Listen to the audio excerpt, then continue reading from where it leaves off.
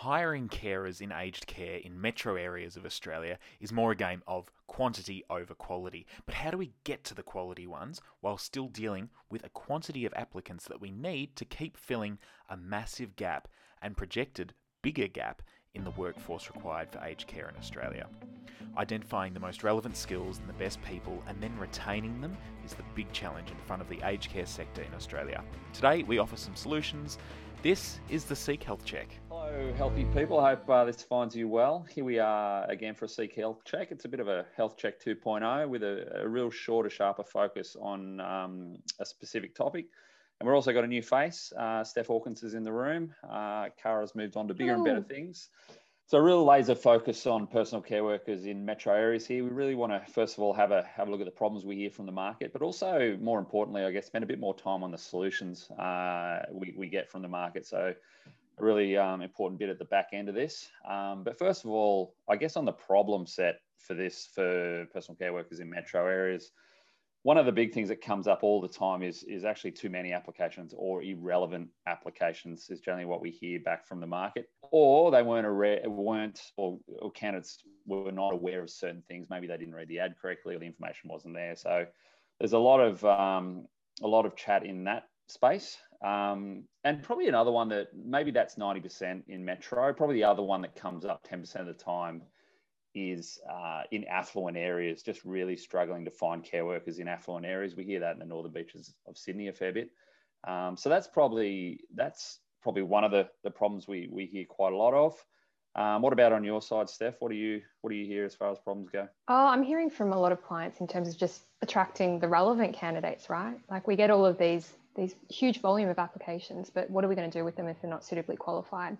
So it's this trying to find, one of the major skill sets that my clients are trying to find right now is that idea that the end candidate can actually lift someone in a really safe way. They've got their heavy lifting credential, they can hoist, they've got their hoisting credential, and even they've got their proper injections all set to go to work.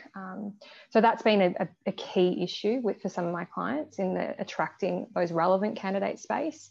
And then I guess the other side of that, which is driving all of this need to get these candidates in the door, is that whole retention piece. So this high turnover of personal care workers in these different sites, is it because they can't commit to the hours, these candidates can't commit to the hours, or are they going elsewhere because they are offering better hours or better conditions for them to work in?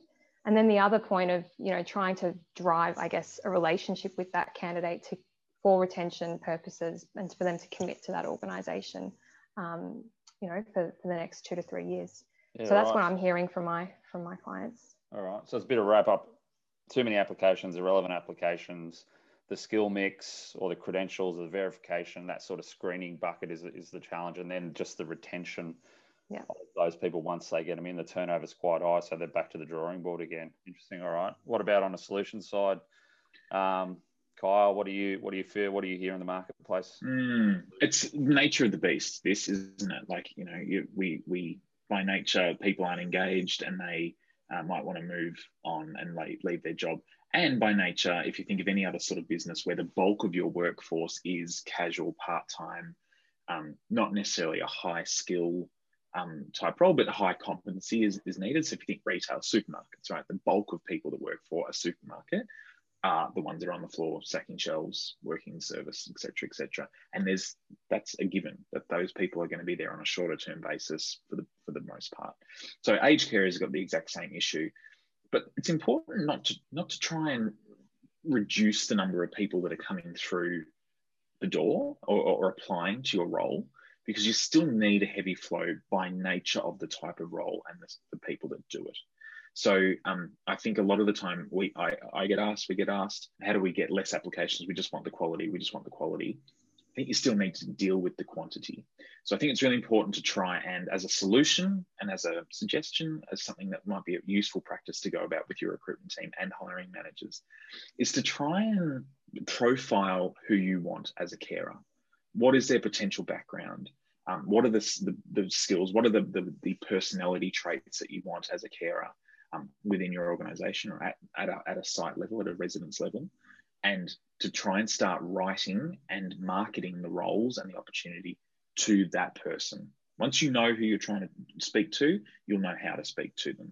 So I think that's one really useful exercise, is understand who it is and then start marketing. And that means you still need to put job ads up. Just don't make them generic and broad and open to everyone to maybe apply just because it seems like an easy job to apply to. Put some guts around, you know, what you're expecting of them and what their skill set needs to actually be. And then I think you'll still get a flow of candidates. The next bit is trying to filter out the ones that are definitely do it and make that as low touch as possible for you in terms of a cost of labor of a recruitment team and the amount of work that you get done in a day. So screening and assessment tools, technology can really help to cut through. And we talked about that on a previous episode when we talked about screening assessment tools.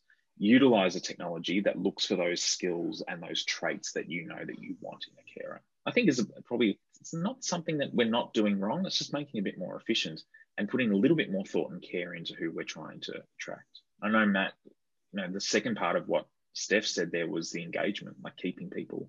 Yeah, look, I think ultimately it comes down to retention and attraction, doesn't it? And is it too simplistic to just say, be a better company? Probably. But I do think there is a big question around how do you engage your current workforce and how do you communicate with them why you are a good company and why they should stay with you. And that could be around learning and development, you know, and it could be specific to the role they're doing as a PCW. It could be something completely different. So they might be interested in marketing. So, you know, have some kind of L&D platform potentially, or something that you can offer them that helps them feel like they're being supported in other ways. One of the other things you could look at is permanent hours versus contract, so permanent part-time. So gives them motivation and incentive to commit to you and perhaps not go further afield. And I think also it's about understanding your competition. If they're doing things that are attracting candidates and that are keeping them, then that you're not doing, well, maybe you should think about how to start to introduce some of those things. The other couple of things I wanted to mention were stakeholder relationships. I think there can at times be a disconnect between HR, TA functions and hiring managers. So, you know, if you or your team don't have a very clear idea of, you know, what your points of difference are and what it's actually like to work in this role or in this particular facility, well, it does, to Kyle's point, it makes it really, really difficult to really accurately and interestingly engage with them through an ad or however you're engaging with them. And then final point, I suppose, is thinking longer term. So again, this probably ties in with technology a little bit.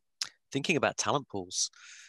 How do you engage over a period of time with your target candidates and make sure that you're front of mind if they come to a point where they're actually looking for a new role?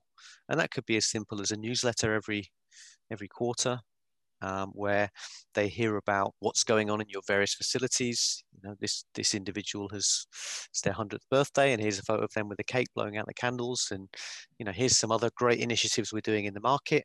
And by the way, here are open roles, and here's our referral program.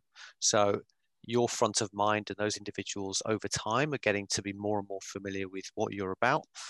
So potentially they might be interested in a role, but equally they might be talking to people about you, and hopefully generating an extra pool of candidates in that respect. And then final point really is just about thinking bigger. I think thinking about other industries where there's potentially a transferable skill set that they may not even know that aged care is an option for them, but they could easily do the role and they might be interested in it. So thinking industries like retail, hospitality, manufacturing, that sort of stuff. And then also thinking about different demographics. So we've talked before about lived experience. So individuals perhaps in more affluent areas where it is harder to find people at times, certainly at the PCW level. So individuals that perhaps don't necessarily need the money, but they've got the motivation to work in that industry because they've had that experience directly through a relative, and they want to do it for very altruistic reasons. If you think about what COVID's created for the whole world,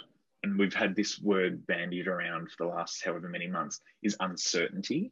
And if you think about the nature of most of our PCWs in metro areas where the bulk of them work, it is by nature an uncertain job. You're in a casual role, you're at lower end in terms of the pay scale, and now you can only work in one site, you can't fill up your hours elsewhere. I reckon the key to success for the future of PCWs is create some certainty about their employment, about why would you want to work for there, and that this certain that this is a great employer for me. Couldn't agree more. So again, I think we made the point historically, you can really understand if someone is working in a facility as a PCW, it's not a great place to work, and another facility down the road offers them $5 more an hour and maybe an extra shift. You've got to think long and hard about what's actually keeping them in your organization. Even that whole point around career development, what's the career trajectory look like for a personal care worker today, reflecting on what you actually offer that end candidate, I think could be also a great starting point in that whole retention conversation of these key workers. So you mean in terms of a quite structured career path. So you might come in as a PCW. Within 2 years, we're going to offer you this training and development, and you could potentially be a team leader or a manager. Or I mean, that just creates amazing longevity for them to see themselves still within this career 1 to 2 years down the track, and enabled with training and development that the organisation creates a pipeline. It creates a pipeline for the organisation. Thanks so much for that. That was hopefully a bit shorter and sharper focus on personal care workers in metro areas. That's it for today. Thank you all, and see you next time.